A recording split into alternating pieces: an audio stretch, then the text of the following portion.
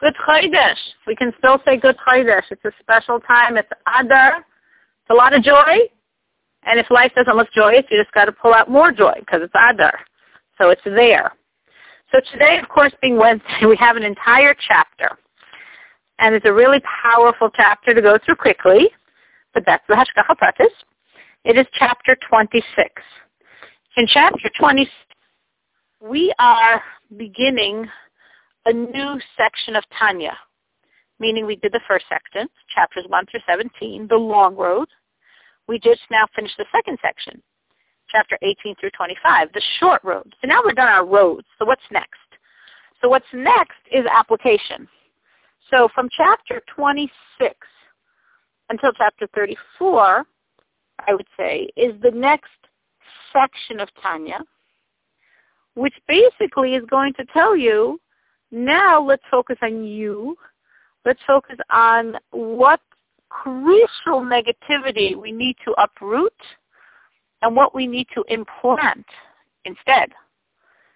As the foundation of a healthy Jew serving Hashem in a healthy way, what space do you need to be in? And basically, the message of the Rebbe very strongly is, do not be sad, as we would say, depressed. Do not be apathetic, and instead have a lot of joy. This is the foundation of a healthy Jew's healthy physical, spiritual life. No depression, no apathy, and a lot of joy. So we're going to spend 3 chapters saying, don't be upset. Don't be, not upset. Don't be sad. Don't be depressed. 3 chapters, chapters 26, 27, and 28. And then we spend 2 chapters, chapter 29 and 30, saying don't be apathetic. And then we continue discussing how instead to have joy. So we want to uproot the negative, and we want the enormous positive. And it's a great time for it. It's Adar. So the Rebbe begins by giving a mashal, a metaphor, in a physical battle between 2 people, wrestling people, a wrestling match. So the Rebbe says if one of them is lazy, is heavy, is sluggish, he's going to be defeated even if he's stronger technically than the other person. And the Rebbe is using this metaphor, and we'll come back to it later in this section, to describe the battle between our neshama and our nefesh habahami, our godly soul and our animal. Now, obviously, the godly soul is much stronger. The godly soul is a piece of Hashem himself. The essence of our soul is the essence of God himself. There's nothing stronger than my godly soul. My animal soul is no match for it. But if my godly soul is encumbered, is fettered by this sadness, laziness, heaviness, dullness, she can't move. She can't flex her muscles properly. So even though technically my animal soul, my evil inclination, they are weaker, but they'll win. And they do. So the Rebbe is beginning with this sort of image, if we could understand it, for us to understand how much these traits are so damaging to us. The Rebbe says laziness is an expression of sadness. Heaviness is an expression of an apathetic, dulled, desensitized heart. And we need to clean those out. We need to clean them out and instead have joy. And what's the behavioral expression of joy? Energy. So if you're sad, you can't move. If you're apathetic, everything seems very burdensome, big deal, very hard. And if you're full of joy, you've got energy. You move. You're energized. You're excited. You're passionate. So then we could question this because the Rebbe seems to be saying sadness is so bad. And say, but King Solomon and Shlomo HaMelech, he said, B'chol etzev yeh mutar, which means in every sadness there's an advantage, which seems to imply that sadness is not such a bad thing. Actually, it's a good thing. The Rebbe says, look at the precision of the language. Shlomo HaMelech is not saying every sadness is advantageous. He's saying in every sadness, there will be an advantage. And what is the advantage in the sadness? The joy that comes after. But the sadness we're talking about that produces joy is not this blah, depressed, negative energy. It's what the Rebbe calls true sadness, Eitzev Amiti, which means not sadness, but merirus. The difference is sadness is a force of klipa. It's coming from a negative place inside of you, and it's a negative force, weighing you down, crippling you. Merirus is a manifestation of godliness. It's from Kedusha. It's a manifestation of the Gevura of Kedusha. And we prefer Simcha. Simcha is chesed of Kedusha. But Merirus is Gevura of Kedusha. It's not Klipa. Sadness is Klipa. Sadness saps your energy. Merirus creates energy, creates a desire to change. Sadness is very self-focused and very past-focused. Merirus is very Hashem-focused and very future-oriented. So in other words, Merirus leads to tshuva. If a person did something wrong and they're sad about it, they're just going to think about what they did and about how bad it was and about how bad they are, about how they've done this in the past, and about they did that another time and how they'll likely do it again, and the bottomless pit of their own negativity. If a person is coming from Merirus, it means I've got to change. What do I need to do different in the future? Because I don't want to keep serving Hashem like this. I want to serve Hashem properly.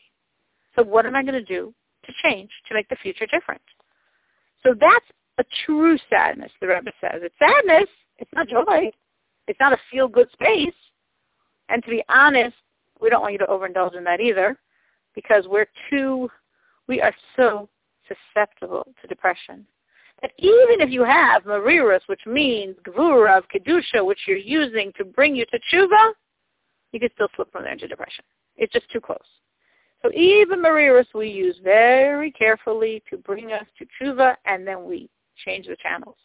But from this Merirus, this is the sadness Shlomo HaMelech meant. If I use this Merirus at designated times on my Averos in order to break myself, in order to bring me to tshuva, then what's going to happen afterwards? I'm going to feel tremendous joy.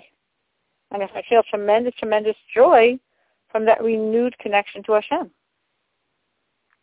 But the Rebbe says, how do you clear yourself from all these sadnesses and worries and all your physical issues, spiritual issues? How do you clear yourself from them? So we're saying if it's a spiritual issue, you should do tshuva at the appropriate times, as we'll say at the end of the chapter. But if it's a physical issue, if it's, God forbid, a problem with children or health, parnasa, sustenance, what do we do? How do we not get upset by upsetting things?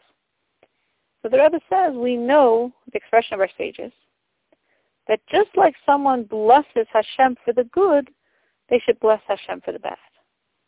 So we're like, what? That's not true. You don't make the same blessing. What's the Gemara saying? So the Gemara says we don't mean literally to say the same words. You don't make the same blessing on good and bad news.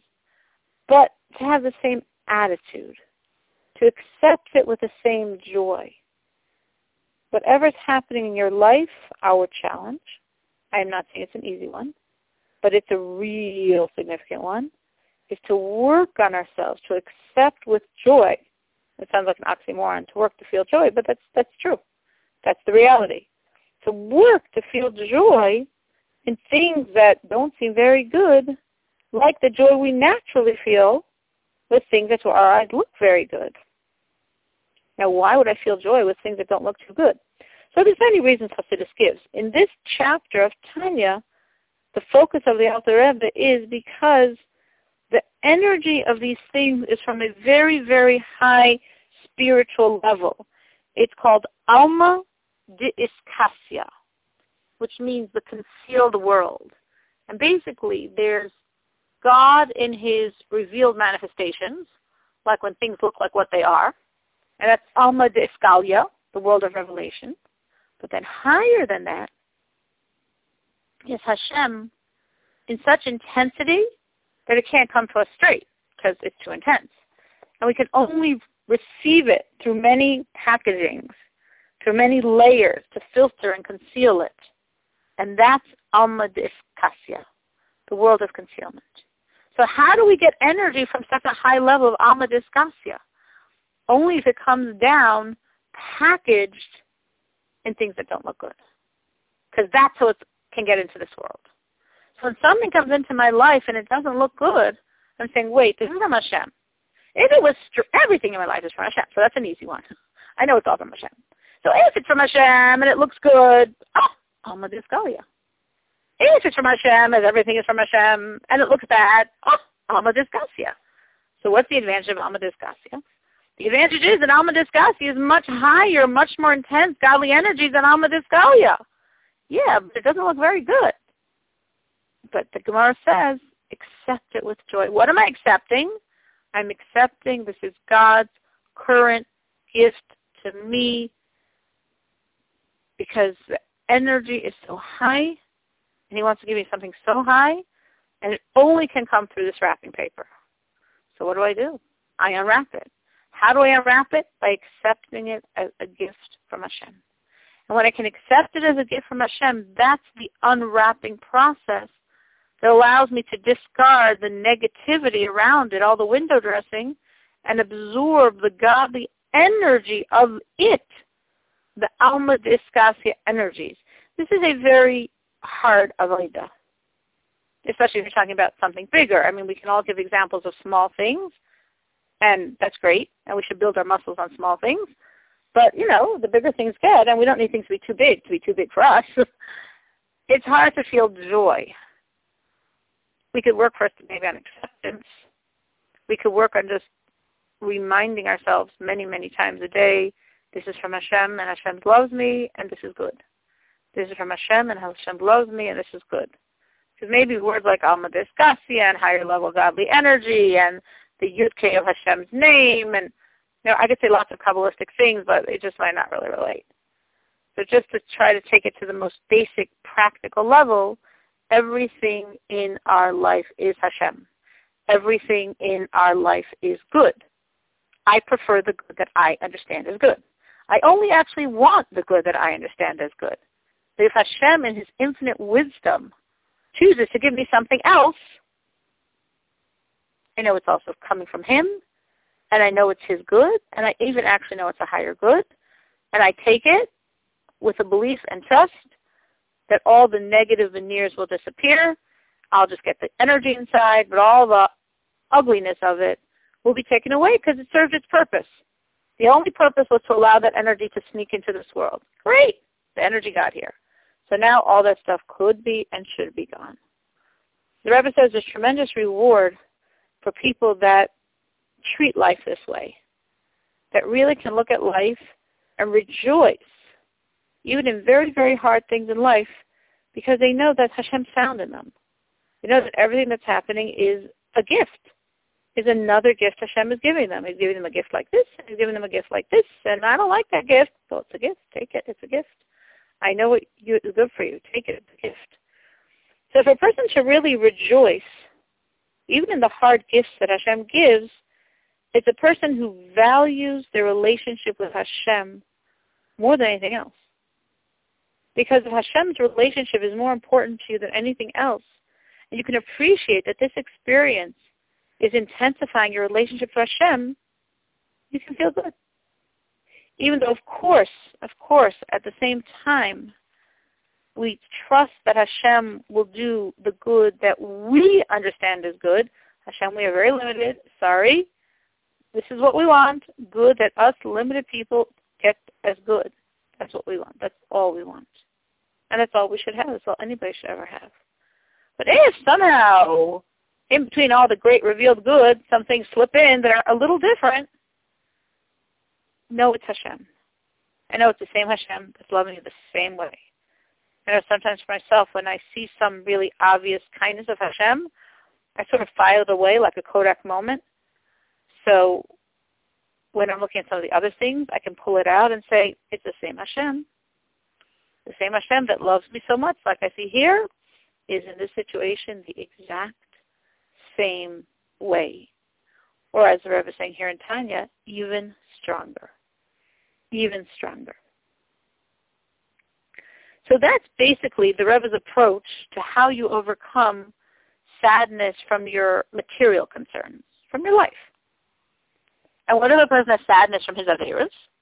They're not supposed to philosophize them away as alma discassia. They're averos, they're stuff you created.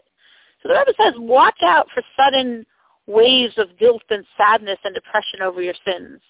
Because basically the Rebbe says, you're not so holy that suddenly you'd have this flash awareness of your neshama on how horrible your sin is, and you'd be like washed in tshuva moments.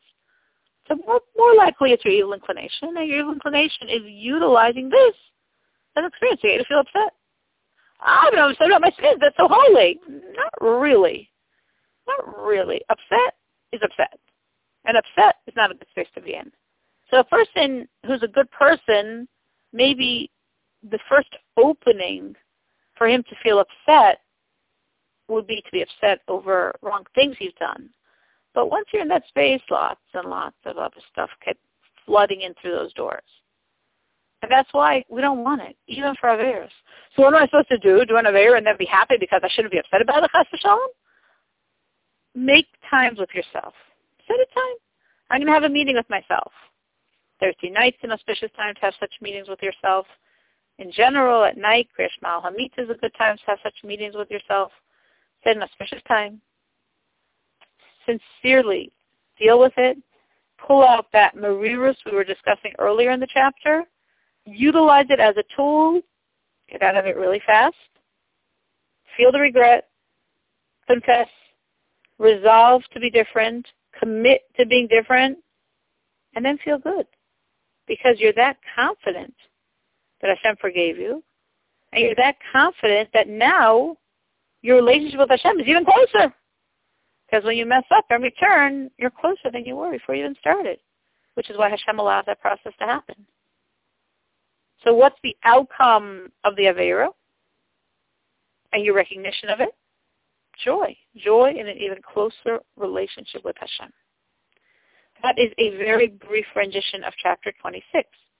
Any questions? Please unmute yourself, *6.